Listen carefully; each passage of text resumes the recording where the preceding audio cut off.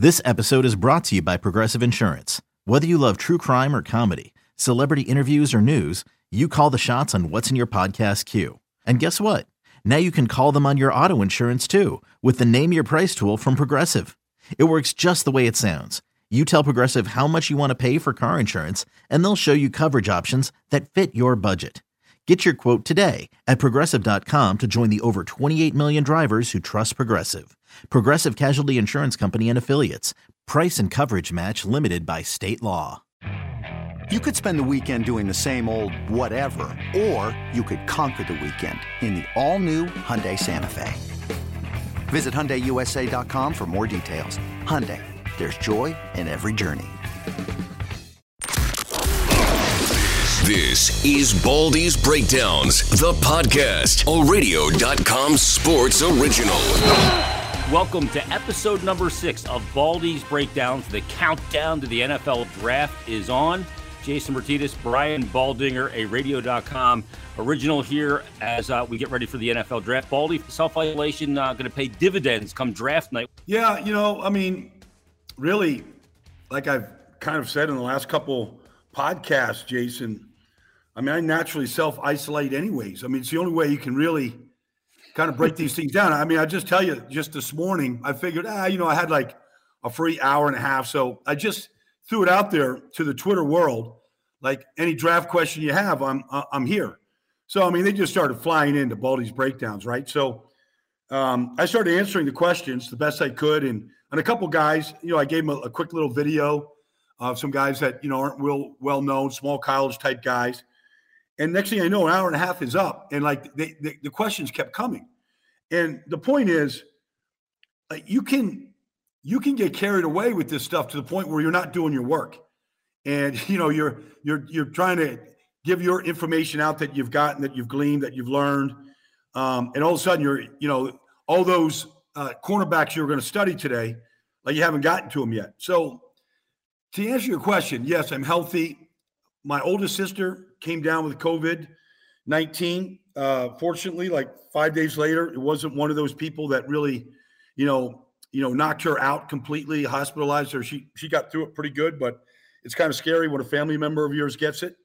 And, Sure. But, we're all kind of dealing with this here. So for me, I'm dealing with it almost the way I would normally be dealing with my regular life at this point, two weeks and 2 days before the draft. I'm just hunkered down right now and trying to learn as much as I can. Well, we're going to hunker down with Matt Rhule coming up on this episode as well, Baldy. The first year with Rhule as the head coach of the Carolina Panthers. Boy, he got a curveball thrown at him in his first taste in the National Football League as a head coach. He was with the New York Giants years ago in a coordinator position, a different position. But to be in this role, we'll talk to Matt Rhule. Also, Baldy, we're going to come up and look at the all-decade team that happened that was just announced this week in the NFL. I want to get your take on the 2010s all-decade team. There's some unanimous choices, both sides of the football, and the coaches are pretty much what you would expect. We'll get to that. But I want to start with the draft because the draft is, as you mentioned, it's now 16 days away from when we're taping here. And, there's been some conjecture out there that they should delay this, that they should not delay it. They're going to do it virtually or digitally, however you want to term it. How do you expect this draft to go? And will it go off without a hitch? Because I know one of the things that teams are concerned with is that their Zoom accounts get hacked and people know what they're going to do. This is, I guess, very today and what's going on, but this is what people are dealing with. Well, it's true. And I don't know all the details yet, Jason, to be honest with you, because I think they're still getting worked out at a high level. Now, remember, you've got X amount of minutes, in the first round, second round, third round, in order to make your picks. So, are they going to have a virtual clock? I imagine they will, that will show up on everybody's Zoom account or wherever they're going to do this. I can't believe that something that is this intricate, this top secret, all of these, this protected, that it's going to go off without a hitch. I don't know what the problems might be. I could kind of guess that the clock is going to be an issue.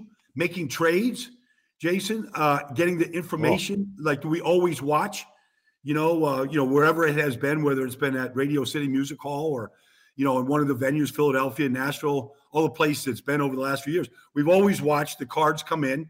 There's a trade. We're all alerted. We're all kind of, as analysts, we're all sort of guessing who it's for, what the compensation, like all that information that, a guy like Daniel Jeremiah would get out for the NFL Network, or Adam Schefter, or one of the insiders, Jay Glazer, all the insiders that could give you that information. Like, how is that all going to get out? And so it is an unbelievable exercise that you really can't prepare for. Like, you can't have a mock, no pun, but you can't really have a mock draft to get ready for the draft. But you really need one to really kind of practice how this thing can go off, to really eliminate bugs that are bound to pop up in something that is so novel and unprecedented. Yeah, and the thing is, Baldy, too, like you look at a team like Miami, they have 3 picks in the first round.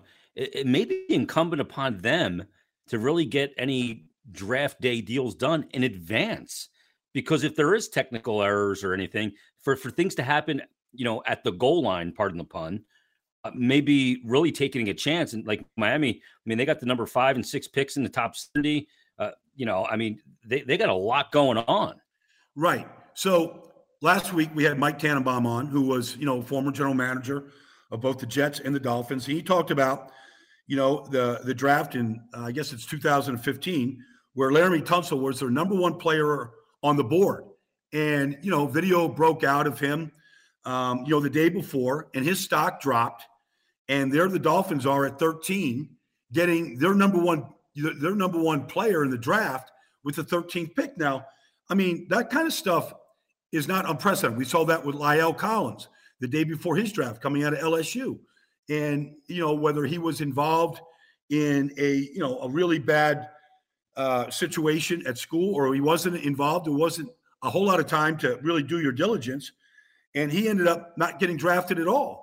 And the Cowboys got themselves a starting right tackle for the price of a free agent, player.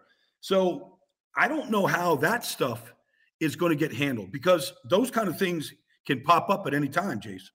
Yeah, and that's the thing, Baldy, with this draft, because I think we saw for the first year in the NFL last year, I don't want to say tanking, like trust the process, what the Sixers did, but what Miami did was clear. They were not in it to win last year. They were in it to accumulate, trade away pedigreed players to get those picks.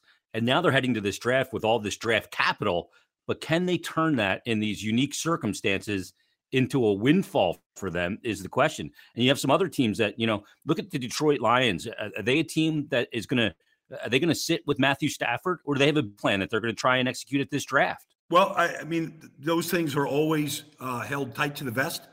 Some teams do have leaks and that stuff gets out. Other teams, we live in the Philadelphia area. There's just not a leak in Philadelphia, and there hasn't been in years. A lot of the things that they have done, both free agency and the draft over the last few years, really have caught a lot of people by surprise, because there was just really nothing coming out of their buildings. Now, not every building is like that. So, but your initial question, Jason, to me was, is it better to get these deals done the day before? And I don't know if I really answered it. It might be this year. It might be better to get deals done in advance, so you know where you stand and what you have going on. The fact that there's no visual really to this, and I don't know, maybe there will be split screens and another screen where, there's not going to be the visual that we have seen. So it's going to be kind of it's not going to be blind, because everybody's got their boards, and the boards are set and they're protected. And as names come off, they'll get crossed off. I don't know right now, Jason, the way this thing is, I feel like we're sort of in the dark, literally in the dark. I don't know that we'll get as many trades done or made while the draft is in the process that we have seen in the past, because people might feel so blinded. You think about the draft 3 years ago with Patrick Mahomes, and here comes the Chiefs, from the 24th pick to get to number 10 to take Patrick Mahomes. It was one of those blockbuster type of deals. Or even last year, the Eagles just jumping up a few spots in front of the Texans to get the tackle they wanted, Andre Dillard. Those kind of deals might still get done, But I have a feeling that people just aren't going to be as comfortable in the format that they're going to be faced with as they have been in the past to do these kind of things. A lot of times the groundwork for these deals, they happen in face-to-face situations, and you're not having those this year. So, patience, far different than it's ever been. And things need to happen very quickly at the draft, because if it drops to you and all of a sudden you go, oh, wow, we're at 9, we got to get up to 7 to grab this guy. And it's a lot more difficult with all of these. We're in a technological age, but in the dark ages when it comes to kind of seeing how this is going to unfold. Well, I think, I don't know that the format yet, Jason, has been fully finalized by the NFL. Otherwise, I think we would have read something from Peter King or Ian at the NFL Network or, Schefter or somebody about how this thing is really going to go. Because if I was in my draft meetings right now, like Matt Rule's in a draft meeting right now, the Eagles are in draft meetings today. I mean, you would want to practice this as much as you possibly can, using the technology, what we're going to be able to see, how we're going to set up our war room to be able to accommodate the non-visuals that we're used to having. I would get as comfortable as I possibly could right now in the 16 days leading up to this draft, so that we don't feel uncomfortable when it's time to draft, when it's time to make a trade, when it's time when you're in the countdown. Like I'd kind of want to literally set up as many mock situations as possible using the technology that's going to be used starting on Thursday night, April 23rd, just to get as familiar with the way it's going to be done. It's maybe a question we can ask Matt today, if he knows yet how it's all going to look inside their war room there in Charlotte. Yeah, it's a great question, and it's the big one right now for a lot of teams. But let me ask you a quick couple draft-related questions. First and foremost, Washington, they got Dwayne Haskins there. He was the number 1 pick the year prior. New coaching staff now, Ron Rivera there. Do they look for a quarterback in this draft? They're drafting high, or do they, how do they approach this draft? Do they go Chase Young, the edge rusher, who's a dynamic player, or do they go quarterback, and unless they assume they have the guy there in Dwayne Haskins for the long term? If you think back a couple of years ago, the Arizona Cardinals, they took Josh Rosen, I think with the 10th pick or something like that. He was there, and he struggled like the whole team struggled in Arizona. They were last in the league in every offensive category, in 10 different offensive categories. And then they make a change at the head coach, and Cliff Kingsbury comes in, and it was a badly kept secret that they badly wanted Kyler Murray. And so they blew out Josh Rosen, even though he was a high pick. But Cliff wanted a guy that he wanted. Now, you can kind of almost feel like that's going on with Mark Rivera right now. That, they brought in Kyle Allen, a guy that won his first 4 starts in Carolina last year when Cam Newton went out with a Liz Frank injury. And he looked pretty darn good in those first 4 starts. Now, it didn't last very long. The wheels came off the whole team. But they've got Kyle Allen there that understands what he wants to do offensively. He's got, he's got the same offense coordinator they had there in Charlotte, coming with him, Norv Turner's son, Scott Turner. You kind of get the feeling that regardless that Dwayne Haskins was, a first-round pick and all that they have nothing tied to Dwayne Haskins, nothing.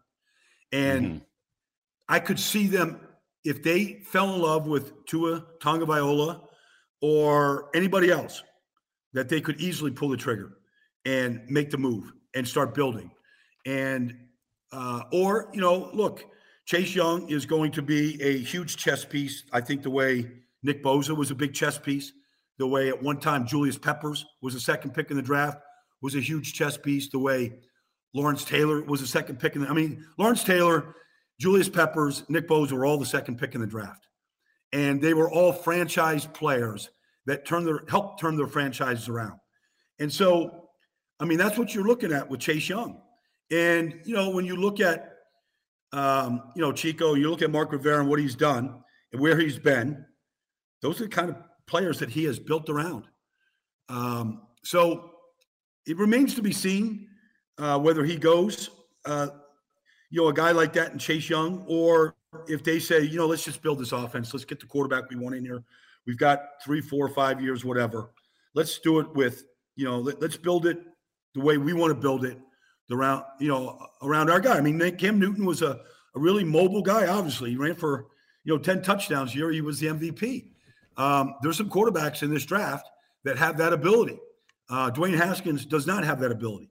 So is it something that they really covet? When you look at the offense last year in Carolina, when Cam Newton was there and the year before with Cam and Scott Turner and Norv Turner calling the plays, that quarterback was a big part of the offense being a run threat. So they've got options right now, and I don't think they know yet what they're going to do. Giants, they haven't won a postseason game since 2012. They had one winning season since 2012. That was in 2016 when somehow they won 11 games. They moved on from Eli.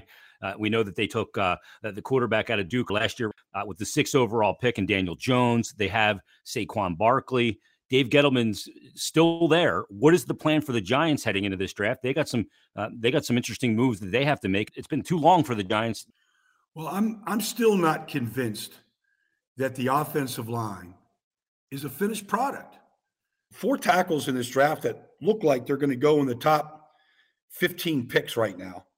And you can kind of throw them all up in the air, whether it's, Becton right now or Wirfs or Wills or, Thomas. I mean, you could throw them all kind of up in the air. Everybody has kind of a different feel. I mean, do you spend the 4th pick on one of those tackles? Do you trade back and get one of the tackles that you really like, plug him and play him, and really get a wall for Daniel Jones where he's really protected and you really, can get Saquon back looking like he did his rookie year where he's an MVP candidate of the league? Or, do you look at a guy like Simmons at Clemson right now with the 4th pick and go, let's start building this defense around a player that to me looks like he's got as much skill as anybody in this draft. And, maybe Patrick Graham, the new defense coordinator, can figure out how best to use him. To me, he looks like a bigger, faster, stronger Derwin James. And, he could play free safety. He could be your edge rusher. I mean, it looks like, and everything in between. So, but if I was the Giants, I would finish my offensive line, and I would get that thing done with a top flight pick right now and just build the best wall possible for what I think is going to be a really good quarterback in this league and what we know is a great running back. And then I would put all my resources on defense. Another team, Baldy, let's head out to Las Vegas and the Las Vegas Raiders. They have the 12th and 19th pick in this draft. There's been a lot of, whenever John Gruden's involved and Mike Mayock out there now, they like to be splashy. The Raiders have always liked to be splashy. Is this where they use these 2 picks to move up and make a big splash, or do they kind of sit where they are and address some needs? Well, they filled a lot in free agency. I mean, nobody was more active in free agency than Mike Mayock and John Gruden. So I think some of the players that they signed are depth players, but, Corey Littleton and what they did at linebacker look like, they're going to be starters when they let Tahir Whitehead go. And you go through the whole, roster of what they did.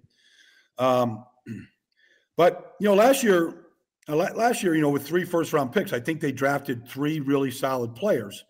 I think they overdrafted, for a defensive end from Clemson, and that might come back to bite them. Jonathan Abram got hurt in the first game he ever played in, but I think he's going to be a real stud at safety.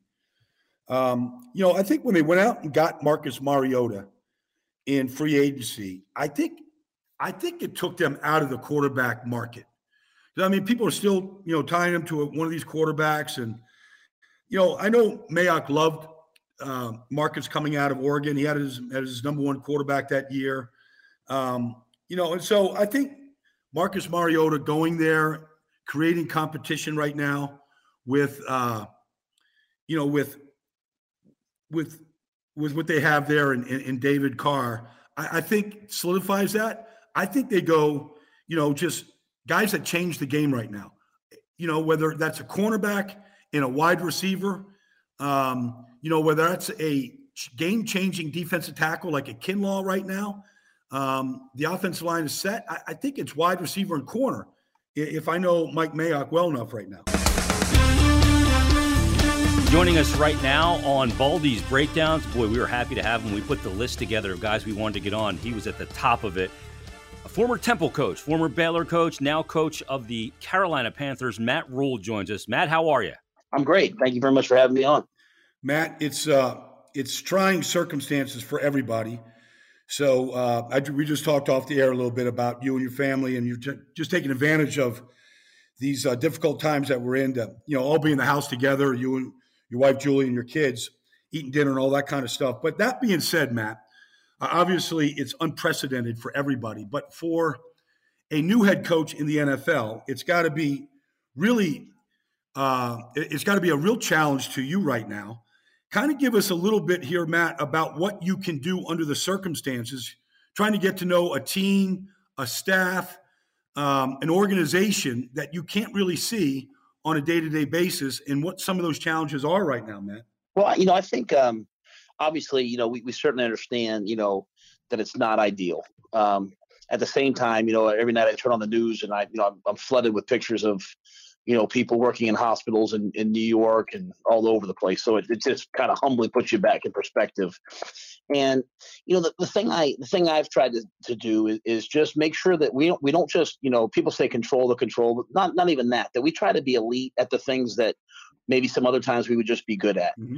And so that might be our draft meetings and draft preparation and even going down and film studying guys that didn't have a chance to have pro days, that might be undrafted free agents, trying to, as a coaching staff, really push ourselves, further in that regard.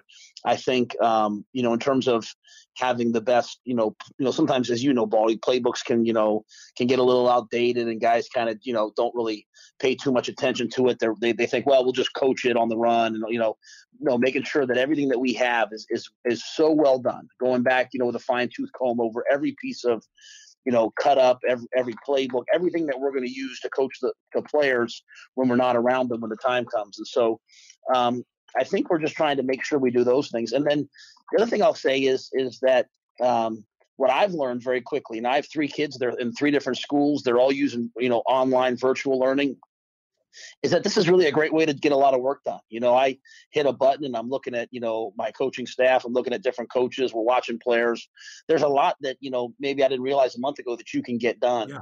And I think without the distractions of, someone walking in your office, maybe just walking over the water cooler or the coffee table, coffee area and having a conversation, like I can sit down and bang out work in really, really, targeted amounts of time. And so we're trying to do that. And I think it's, it's, as I said, not ideal, but I think we're trying to make the most of it. And I think we are. Just going back to when you got hired, a lot of people don't know who David Tepper is. They know he's the owner of the Carolina Panthers, but you know him differently now after going through an interview process. He obviously loved you from the jump, Matt. But can you just give us a little bit about the man that you're now working for and, a relatively new owner here of the Carolina Panthers, what he saw in you and what you liked about him? Well, first of all, I think the things that I liked about him were that he had experience, coming from the Pittsburgh Steelers, and so he had that experience.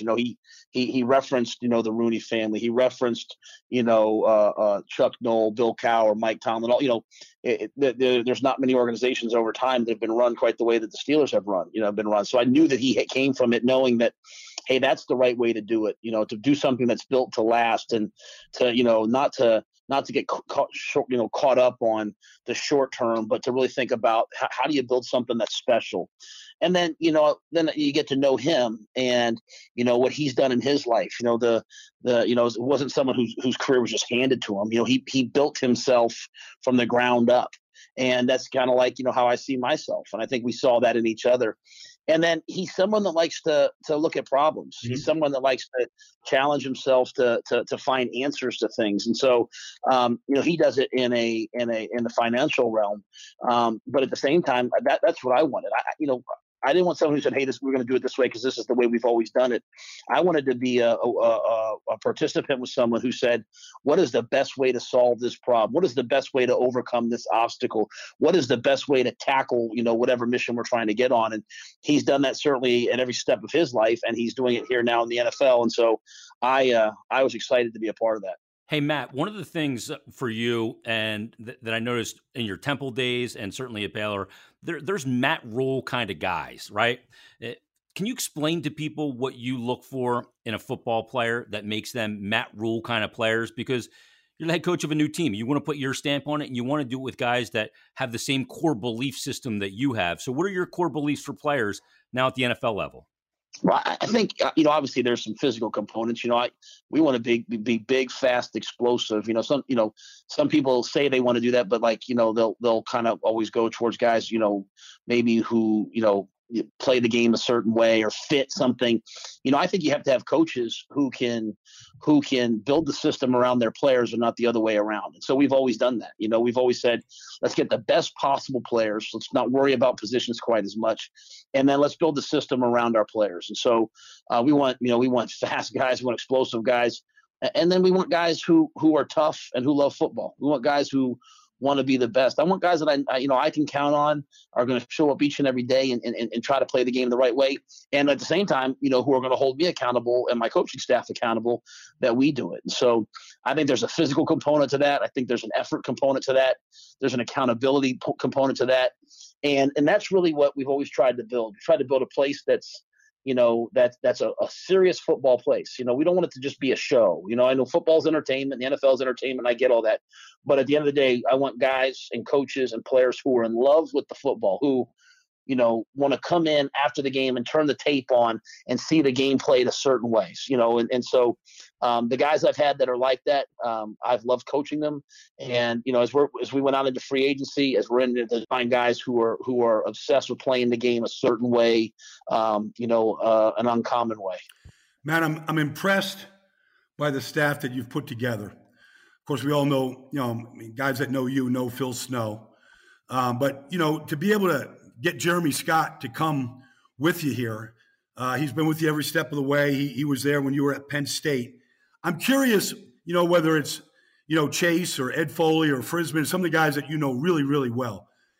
With Jeremy right now, how are you able to make sure your guys are getting the right amount of work in, Matt, are staying in shape, all those kind of things that can be a little challenge if guys don't have the resources that you're used to having right now? Yeah, and I think the league and the Players Association, I think they're all kind of negotiating right now what exactly the parameters that we can do. I look at it very simply like this.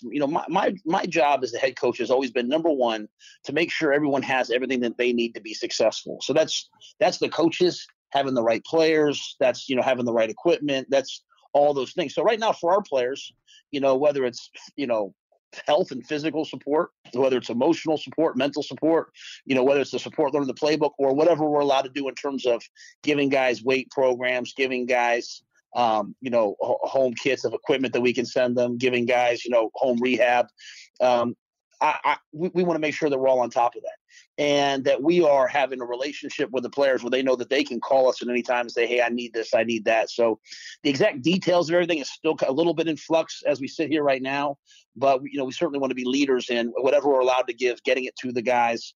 And when you come from a place like Temple, which I love, you kind of learn, to, hey, figure it out, right? Like if guys are at their home and they don't have access to, this, then I want a strength coach and I want strength assistants who are going to say, what do you have? And hey, let's figure it out. How can I help you? And so when that's allowed, when that's applicable, then, I know our staff will always do those kind of things. Matt, when you were the one other coach I want to ask you about is Joe Brady, obviously coming from LSU, but spent time with the New Orleans Saints and was at Penn State as a grad assistant, all those kind of things, but very young. What did you know about Joe Brady, Matt, that made you really target him for, that important position right there? Obviously be coaching Teddy, going forward, but what did you really covet about Joe, what he accomplished last year and what you knew about him before? I had a chance, years ago, Joe, when he was at Penn State and William & Mary, had come and visit us once or twice. And I knew about him. And he did an interview this year. It was a Saturday. It was on College Game Day. And he said something that, stood out to me. We're talking about their receivers at LSU. He said, we don't want to put on a show. We want to put on a clinic.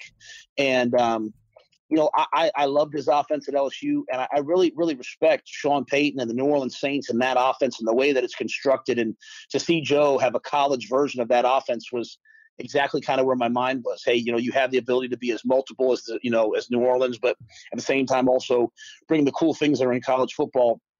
And as you talk to him, he's a football guy. Mm-hmm. He's not, he doesn't fancy himself some guru. He's a guy that just wants to sit there and grind on tape. He's a guy that'll send you a text at 11 o'clock at night, about this guy or that guy. When you talk to him about a route, he'll say, oh, so-and-so ran that. And, 6 years ago in this game. Yeah. He's just one of those guys who lives and dies by the tape. And that's always what I really wanted, whether it was a college coach, whether it was an NFL coach.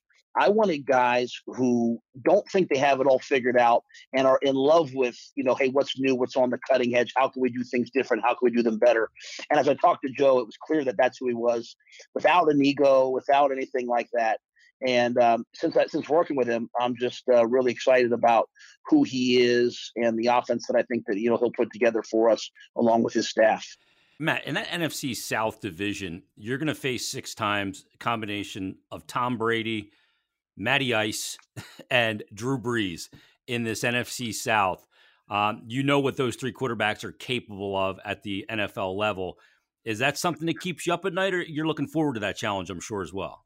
Well, first of all, I have the utmost respect for those teams, those players, and those coaches. Yeah. And I think if you go back and look at Carolina Panther history, when they've had a winning season in the division, it's been a really good year. And when they haven't, it hasn't been a great year. I think there's only one time that those two things don't correlate, which it makes sense, but it's, it's not count, it's pretty intuitive, but you have to kind of really look at it and say, man, you have to start at home and win from within. And so I think as we try to put our team together, we're just trying to, get the best pieces that we can in free agency to allow ourselves to be successful. We're trying to make sure that the way that we operate, the way that we do things, we have the right guys for that. But I certainly think as you start looking at those teams, as we enter into the draft, the way that they play, their strengths, the players that they have, become a factor, knowing that the quarterbacks, and not only the quarterbacks, but the receivers that we're going to have to face, it'll truly be a challenge for our defense. And I think it really factors into the draft. Man, I've known Teddy Bridgewater since his days at Louisville. And, I followed him in, his injury. And I remember when he went to New Orleans, Matt, he could have left after his first year. He had offers out there to go be this, but he was really – He really was invested in what the Saints were doing, how Drew Brees went about his day-to-day business, the way Sean Payton grinded. I think he really thought that staying in an extra year was really going to benefit him, even if he didn't play, just being in that culture. And then I talked to him a little bit this year when he was starting, and it did all pay off. And then to be associated with Joe Brady this year, or last year, and then to kind of actually see it all come together with you. What did you see, Matt, when you talked to Teddy Bridgewater, when you saw him, when you were around him? I don't know if he actually got to the building or not before this shutdown stopped. I think he was probably there when you first signed him. But what did you like, Matt? The day that the signing was announced, I got a text from the SID at Baylor, and it was a picture of me at bowl practice as we got ready for the Sugar Bowl. We practiced at the Saints facility, and Teddy was out there throwing routes with the guys, and he was walking down the we were getting ready to start practice. We're kind of doing like a little walkthrough. He's walking down the sideline. He walks out onto the field, starts talking to Tyquan Thornton, who's our sophomore receiver, kid out of Miami. And, Teddy's one of those guys that everyone in South Florida knows, loves, and respects. And he came over to me and said hello. And we had played against him in college. And I just said to him, hey, Teddy, I have so much respect for you, the way that you've bounced back from your injury, the way that everywhere you've been, you've won, even to go 5-0 this year, and now you're not the starter, and you're out here throwing, routes after practice, to get ready in case you have to go in the game. What a message you're sending our team. Mm-hmm. I mean, I had so much respect for him on a personal level, and just wanted to say that and thought it was over. And so now to have him, come here with us, he's a guy that he's won everywhere he's been. He went to Louisville and they won there. Before Lamar Jackson, before all those things, he was the one that got them to the levels that he did. And for him to take them to the playoffs in Minnesota, and then to have that injury and come back. And I always remember the video of him when he finally got a chance to go back out there and play. And you watch his teammates come over to him and how much how much they felt about him and the way that they came over to talk to him. And then finally, to see what he did this year. Obviously there's some things, he knows the offense, he knows the terminology and all those things, which in a year like this is great. But I just think he's a special person and he's a winner, and someone I've had a lot of respect for ever since we played him at Louisville. Matt, one of the guys that you're going to have the privilege of coaching is Christian McCaffrey, and he's got to be one of those guys you look at and go, man, we can do a lot of things, a lot of different things with a dynamic athlete like Christian McCaffrey.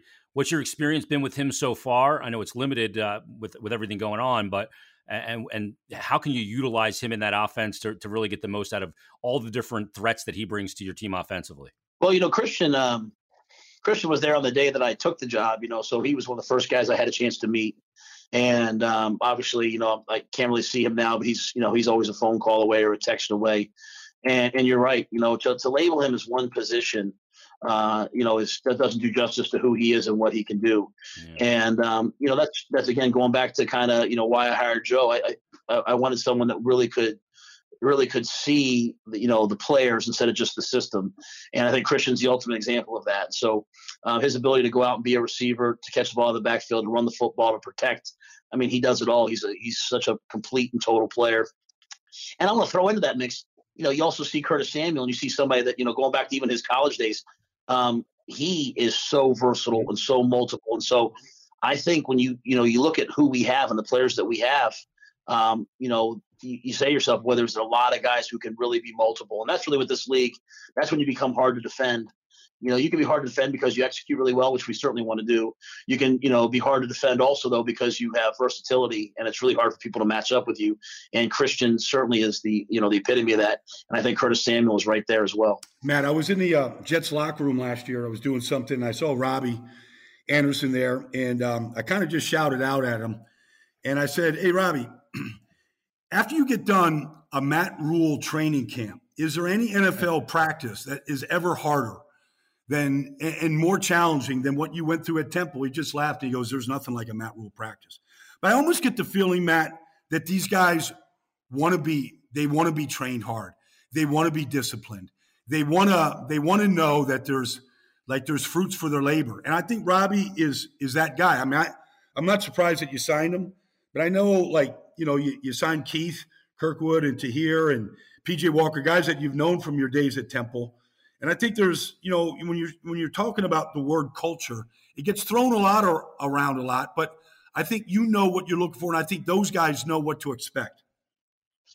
Yeah, I think, one of the things, some people might say, why did he sign 4 guys that, went to Temple? I think the thing that I'll say is other people were trying to sign those guys too. I think those guys, it's not necessarily just me. It's the strength coach. It's the position coaches. They might have had multiple options. PJ Walker had, 5, 6, 7 options, but he knew what to expect. He knew our culture and the way that we're going to compete and the best guys are going to play. And he knew the way he would get coached. And so he was a part of that. I think Robbie, the chance to play with Teddy Bridgewater was as much a draw for Robbie as probably me. I mean, 2 South Florida guys, and he has a lot of respect for him. And so I think there's a lot of things about it. One of the things that I do know is that, the NFL is hard and football is hard, and you want guys that are going to compete no matter what. You want guys that are going to work and grind no matter what. I mean, everyone has a great attitude in the off season, right? Everyone has character right now. Coaches, players, everybody. I want to work with guys that I know, when things are hard, are going to continue to work just as hard as if we were, having a great season. I want to work with guys that I can count on right now when everything's virtual, that I know are working and grinding, and I don't have to, monitor them as coaches or anything. And I think that's the same with players. And so when you have guys that are great players that are tough, that believe in what you believe in, then, the sky's the limit. And so that's Robbie. Robbie's a fast guy. Robbie's had production, but most importantly about Robbie, he's one of the most competitive people I've ever been around. And I trust him. I believe in him.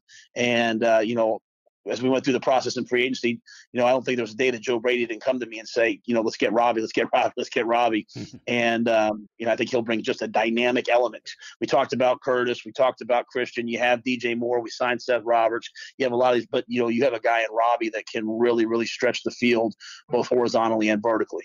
Matt, we'll let you run here. Thank you for your time. I have one question here, Matt, and we'll let you get back to your draft meetings because it might involve one of your former players at Baylor. There's a bunch of them that will be in the draft. But Denzel Mims, Matt, was a guy that, really, he really was there, but he started playing when you got there. You saw him when you guys weren't very good, and he was competitive and improving and is a real talent. Can you just give us a thumbnail on Denzel Mims and everybody looking at this really thick and varied wide receiver draft? Yeah, and I'll talk about him as really as his college coach. Unbelievably tough. That was one of my, challenges to him last year was, hey, are you going to be able to play through injury, play through a hamstring? The guy played through everything this year. Can run. Everyone saw the way that he can run. And some people are surprised at that 40 time. Here's the only thing I'll say. When you watch Big 12 players on offense or defense, I think the thing you have to understand is they're very rarely getting in a huddle. There's an RPO tag to every play. They're not like lining up, getting in the huddle, going out, blocking the corner, coming back into the huddle, and then they're running a route every single play. It's 120 degrees, it's 115 degrees. They're running 75 plays. And I think guys in the Big 12 on offense and defense sometimes just get worn down from the style of play, and it might not look how fast they are, but it certainly translates when you see them get on the track. So he's tough, he's fast, he's worked hard on his ball skills, and I don't know if there's a guy that's had more game-winning catches over his career than Denzel has. And so that's me talking not as the Panthers head coach, but as his former college coach. I think whoever gets him is going to get a great competitor and a guy that's going to be a deep threat. And he got to the Senior Bowl and to more of a pro-style system, was able to move around, was able to motion, was able to do those things. And I think some of the questions people have were answered at the Senior Bowl and then certainly at the Combine. Yeah, Matt, his overtime touchdown against TCU was something we've all seen over and over again. Matt, we really appreciate you coming on this podcast and sharing some of your insights with us. It's difficult times for everybody. I know if there's one guy that can get through this the right way, it's you. So we wish you the best of luck, Matt, and we'll be in touch down the road. And we're all pulling for what you do at Carolina and how you're going to turn things around there. We know it's coming. Thanks, brother. Appreciate you guys. Special thanks to Matt Rhule. He's great, isn't he, Baldy? He doesn't have any bad days. I mean, he's the same guy every day, and it's always upbeat, but not just like pie in the sky upbeat. I mean, he's just a naturally upbeat guy that will always give you another side to whatever you're thinking, no matter what the circumstances are. And he's an amazing guy to be around because you can't help but feel like you haven't done enough when you're around Matt Rhule. Like there's more to do. He's the leader. He's a leader of men. You can just get that sense from him, right? And he's going to have tremendous success at the NFL level as well. Baldy, before we get to 5 questions for Baldy here on episode 6, we got to get to the 2010s all-decade team roster. And we'll start on the offensive side of the ball. There's some unanimous choices in here, including, of course, Tom Brady, unanimous choice. Adrian Peterson was a running back, unanimous choice. Joe Thomas as an offensive tackle, and Yanda as well as an offensive guard. They're the only unanimous choices, but the other quarterback is Aaron Rodgers. That's a good fit for the 2010s, right? And I don't know who else you could consider in that. Maybe Russell Wilson could be in that category as a potential guy, but Aaron Rodgers seems like the right player to be the other quarterback, right? Yeah, I don't have any problem with the selection of Aaron Rodgers, but you're right. Russell Wilson has had an amazing decade. Yeah. And so, I mean, it's been 8 straight years. He started every single game for Seattle. They've been to 2 Super Bowls and won 1. I mean, you could certainly put him in that category. So that's a guy that you definitely have to look at. The other running backs, including Adrian Peterson, were LaShawn McCoy, Marshawn Lynch, and Frank Gore. Oddly enough, he still keeps ticking along. Frank Gore had that great Eagle career for about a half a minute when Chip Kelly thought they had him signed, and they didn't. But Frank Gore in that list as well. The wide receivers, I want to get your thoughts on these 4 guys. Antonio Brown, Larry Fitzgerald, Calvin Johnson, and Julio Jones. Boy, any quarterback, if you're lining up those 4 guys, you're going to have a lot of success throwing the football. No question. And really, Calvin, it didn't last as long. You definitely have to put Julio in there. I'm a little surprised Antonio Brown isn't on the list, only because of what he did for 5 straight years in this decade. It's almost unsurpassed. his 5 years in Pittsburgh there. Now, I know it ended badly here, but this year. But there was a 5-year run there where it's pretty tough to match his numbers. Yeah, and he's a guy, maybe the most impressive feat in the NFL is that Mike Tomlin kept him under control for 5 years. Well, that's what we're finding out now. Yeah, right? I mean, that's amazing. What we're finding out now is we wonder what he had to, hide or what he had to deal with that never, ever got outside the huddle or outside of, Heinz Field over there. Maybe the 2010s decade would the position of the greatest strength, maybe in its history, was tight end with Rob Gronkowski and Travis Kelce. There's been some great tight ends in the NFL and pairs of them if you go back and you look at some of the great tight ends that played in this league. But in 2010, to have a pretty full decade of Rob Gronkowski and Travis Kelce is incredibly impressive. Yeah, and I don't have the numbers in front of me, but I mean, obviously Gonzalez was a big part of the decade too. Yeah, he might have ended, probably too prematurely to include him. But yes, I mean, Gronkowski is, to me, I don't care what anybody says. Like when I hear Rob Gronkowski's name, I don't even blink about being a first ballot Hall of Fame player. He was beyond dominant. He was the best red zone threat that we may have ever seen. And he's the single best blocking tight end that I have seen since I really started studying the game. Now, maybe you could go back and you could find other guys that could do that, maybe going as far back as John Barry, but, to me, or John Mackey, but to me, he's the most dominant blocker. And in the evolution of the tight end position, he evolved the position because there's really not anyone quite like a guy that could line up at wide receiver and be unguardable, and then go to the in tight end position and block, a stud defensive end and, bury him. And so there's been nobody that had that combination like Gronk. Yeah. The defensive side of the ball, only two unanimous selections there. J.J. Watt at the defensive end position and Von Miller at linebacker. But you have some huge names here, including Julius Peppers, Fletcher Cox, Aaron Donald, and Nagasu is on there as well. Luke Kuechly, who just retired, Patrick Willis, some big names here as well, including Richard Sherman as a quarterback and Darrelle Revis and Patrick Peterson, your three corners. Those three certainly worthy for that honor of being on the All-Decade team. Well, I know Revis and Sherman went back and forth this year. It was kind of a silly argument as far as I'm concerned. I mean, they're completely different players and different systems, but we've never seen a player quite like Darrelle Revis and what he did. I mean, there was a 5-year run there with the Jets where he shut down everybody that he played week in, week out. I mean, there was truly just one Revis Island. There was really nobody that comes close to being able to do what he did. It was a remarkable skill. He did it without a lot of fanfare. He didn't beat his chest. He got paid now. He got paid probably more than any other corner that's ever played this game, if you look at him aggregate-wise. So people respected, what he did when it came time to cash in checks. But he was remarkable. Kuechly was really, to me, a standalone Mike linebacker for what he did coming into the league and what he did year in, year out with the volume of tackles. Bobby Wagner would be close, really close, because he's been a great, great player.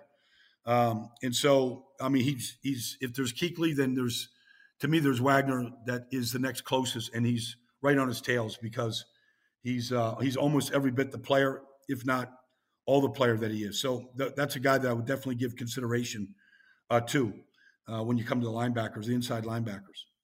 And the two coaches is pretty much chalk here. It's Bill Belichick and Pete Carroll. Yeah, I would say so. I mean, Pete Carroll, he goes from USC. He goes, he gets another, whack at the NFL after being with the Jets and with the Patriots.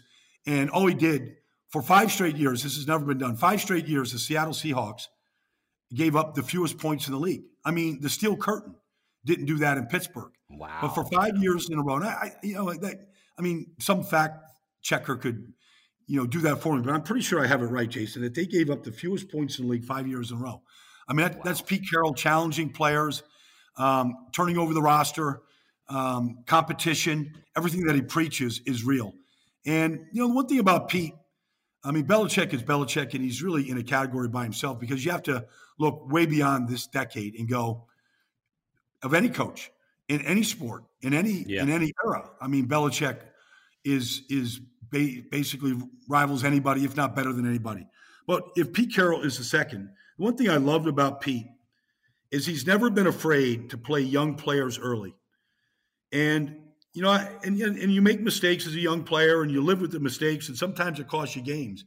But those young players become great players, and they become cornerstone players. And, he's never been afraid to do that, putting the players on the field and letting them get seasoned. Some coaches are afraid to do that for those mistakes. But I love Pete that he's never had that fear about playing players that he saw greatness in and let them, learn by experience. Yeah, and he's got a great energy about him as well. That just seems like he's 68 years old, Jason. I mean, he's remarkable. He's on the field with his gloves on, having a catch before every single game. You can't get Pete to do anything but smile and come right back at you with fire and brimstone over any subject it is. There's a lot to admire about Pete Carroll, I'll tell you that. And he's got a lot of good coaching left in him. Yeah, you're right about that, and they've had a lot of success in the decade as well. And when you talk about Belichick, I mean, you're talking about John Wooden. Those are the kind of things that you're thinking of when you bring him up. He is in a level all his own. Well, it is Baldy. It is time for 5 questions for Baldy. We end every episode with 5 great questions for you. So let's get to the questions for this episode. Question number 1, 5 questions for Baldy, and these are coming from listeners. You put out the tweet on Twitter. Baldy's Twitter put it out, and we got great responses. And we start with Jay Reinhart, who says, who will be the first running back drafted in 16 days? So there's 3 running backs that that everybody's looking at. There's Swift, a Jersey kid right here from this area. There's Jonathan Taylor, and there's Dobbins. And so, I mean, you can kind of throw them all. But I have a feeling Swift is going to be the first running back taken. But I love Dobbins. I love Dobbins at Ohio State. He's from a small town in Texas. He's dominated the Big Ten since the day he stepped on campus. He did not run a 40, so it's at the combine when Taylor did at Wisconsin, and so Taylor has been a sprint champion. I think all 3 are worthy of being the first round picks. I think all 3 will be taken in the top 40 picks, but I think Swift will be the first running back taken. Okay, that is question number 1. 5 questions for Baldy. Let's head to question number 2. Joe Esposito tweets in and says, which of the big 4 offensive tackles stand out to you the most? Becton, Thomas, Wirfs, or Wills? Well, I think Wills is the most consistent player and the most dominant player right now, the right tackle from Alabama. But I love Becton at Louisville just because I haven't seen a guy that size move that well. And to me, he has the upside of being a dominant player and improving your offensive line the most. Wirfs is the most talented player, might be the most talented offensive lineman we've seen since maybe Lane Johnson came into the league. He's the only offensive lineman for Kirk Ferentz that started as a 18-year-old true freshman. And if you look at him as a true freshman against a guy like Nick Bosa, he didn't look like a true freshman. But, I think he's got some weaknesses that I want to see addressed. I mean, he does get top heavy. He does forward lean a little bit. That kind of concerns you, but his talent and his tape, for the most part, is really, really good. And then Thomas at Georgia has got great talent.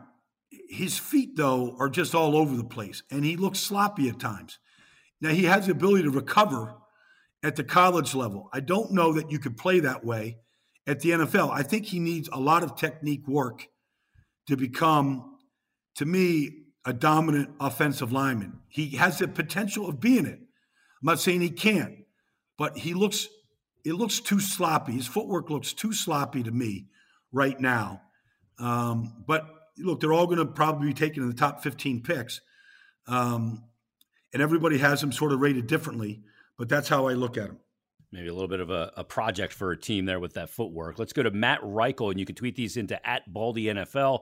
He said, who will the Eagles draft at number 21 overall, and will they aim to move up? We all know that Howie Roseman is a bit of a gunslinger, Baldy. If he sees an opportunity, he likely will take it. But I guess what Matt's asking is, what's their need at around 21? Well, I mean, look, they will tell you that, since they drafted Carson, that they'll never stop building around Carson. So, and I take them at their word because they have done that. So if that's the case, then there's a couple things. One, if Ruggs is there at 21, I don't think they blink. I think they take Henry Ruggs from Alabama. I doubt he'll be there at 21. But if he would slide a little bit, I can see how he's going to get him. I could see them taking Kenneth Murray at linebacker. There's a huge need at linebacker. They want to get younger and faster at every position. Well, they would get really fast at middle linebacker with Kenneth Murray. I think there's an interest there. There's a possibility there. I think that if a guy that they didn't love at 21 wasn't there, I don't think they would think twice about moving back and taking a guy like Cesar Ruiz, a kid out of Camden and Michigan that might be the best center in this business. They have shown that they're not afraid to draft a replacement for a great player, and I think that the replacement would be Jason Kelce. I think he has flexibility to play guard and center, and so I could see some excitement in doing that. But I think the first choice is wide receiver. My choice is Ruggs. I'm not saying it's the Eagles, but it just depends on who's there and where would they think about moving up with some of their 8 picks, to go get a star wide receiver to continue to build around Carson. Yeah, give Carson the weapons that he needs. Josiah tweets in question number 4 and says, who's the top cornerback prospect in this draft behind Okudah? Well, there is, C.J. Henderson, at Florida, who I know he's a talented player. He doesn't tackle well at all, and I think there's a real question to me about C.J. Henderson at Florida. He tests off the charts. He's big. He's got a lot of, great tape. He runs under a 4.4. I mean, I do love Henderson. But, I look at a guy like Jalen Johnson at Utah, and I go, okay, here's a guy that runs just about as well, has similar size, but really tackles much, much better and is a more complete player. So to me right now, there's other players, but me right now, after Okudah, I think I like Jalen Johnson the most at Utah. I think that would be my second choice. He's probably a top 20 pick, maybe a top 25 pick, but that's where I stand right now at the quarter position. Okay, last question. 5 questions for Baldy. And this one, again, they come into @BaldyNFL. Tank, great name, by the way. Yeah. Thoughts on Michael Pittman Jr. and where he may land? I love Pitt. When you look at Michael Pittman at USC, I mean, first of all, his father was a great player. I loved his father. When he was a running back in the league, he was a big, tough kid. Won a championship in Tampa. Been around the game a long, long time. But he's got almost unique size at 6'5" and 6'4" and 224 pounds, and still runs, a 4.5 40. I love Mike Pittman. He's probably, if I said, is he a top 5 receiver for me? Yes, I think he is in this draft. If you said, okay, there's Judy and there's Ruggs and there's Jefferson. I mean, and there's CeeDee Lamb. I'm putting Pittman as my 5th wide receiver. And I'm not so sure he can't be a dominant player in this league. I think he has everything it takes to be really, really good. Pittman to me is a 1st-round pick. I think there's probably, 8 players that are worthy of 1st-round draft status at wide receiver. I put Pittman in that category, but he's my 5th wide receiver right now. And I'm really high on him. I think he's going to be a really good player. We got a bonus question, too. John71 on Twitter asks, where do you expect Tua to end up? Does he end up at 2 to the Washington Redskins? Does he slip? I think the way this draft is going to go, Jason, I said it going way before this outbreak of this virus. And the pandemic and the shutdown that we're all involved in right now globally, I said that the draft was going to go Burrow and Tua, 1 and 2. We've seen it many, many times throughout the history of the NFL. These quarterbacks, and I know that there's an injury concern with Tua, but if you can get over that, he's got great tape and he's a great player, a great kid with great character and a great family and great talent. I don't know if it's the Redskins taking him number 2, Jason. Maybe somebody has to move up, whether it's Miami, Detroit, Jacksonville. I don't know. I mean, somebody.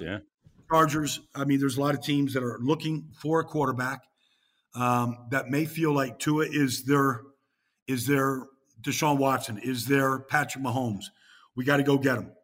And so I think that's the way the draft is going to go. I know, obviously, there's many scenarios that don't have it like that, but that's how I see it. I see Burrow and Tua going 1 and 2, and nothing that I've seen is really going to change that right now. We've seen plenty of teams trade up and give up a great deal to get what they think is their franchise quarterback. And he has all the intangibles that you want to be that guy. So I think that's the way it's going to go.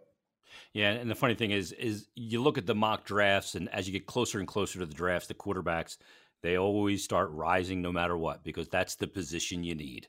If you don't have a quarterback, if you can check that quarterback box, Baldy, heading into any offseason, and you feel really comfortable with who you have back there under center, then it's a whole different ball game, isn't it? It's a different ball game. I mean, Patrick Mahomes is the latest example of that. Yep. And how quickly, Kansas City became a viable threat in the AFC, and how they look like they're going to be a viable threat for the foreseeable future. I mean, it's exactly what you want. He's going to make them competitive every week and every year for the whole prize. And so that's what everybody wants. And so, yes, it's how you build their team. You draft that guy, you give him all the resources you need, and then you start building on your defense. That's what Kansas City did, and that's why they won their second championship in 50 years. Yep, and it's a great recipe for success. Baldy, that's going to put a wrap on episode number 6. Stay healthy, stay safe. Everybody else do the same, and we'll talk to you next week on another episode of Baldy's Breakdowns. Great stuff, Baldy. My pleasure, Jason. Look forward to talking to you. We're getting close here. We're 16 days away as we do this podcast to the draft. I don't think it's going to change. And so the intensity for, how teams can change their fortunes, how it is truly everybody can turn their franchise around. It gives everybody hope. We're counting the days down here, Jason. Look forward to talking to you next week about it.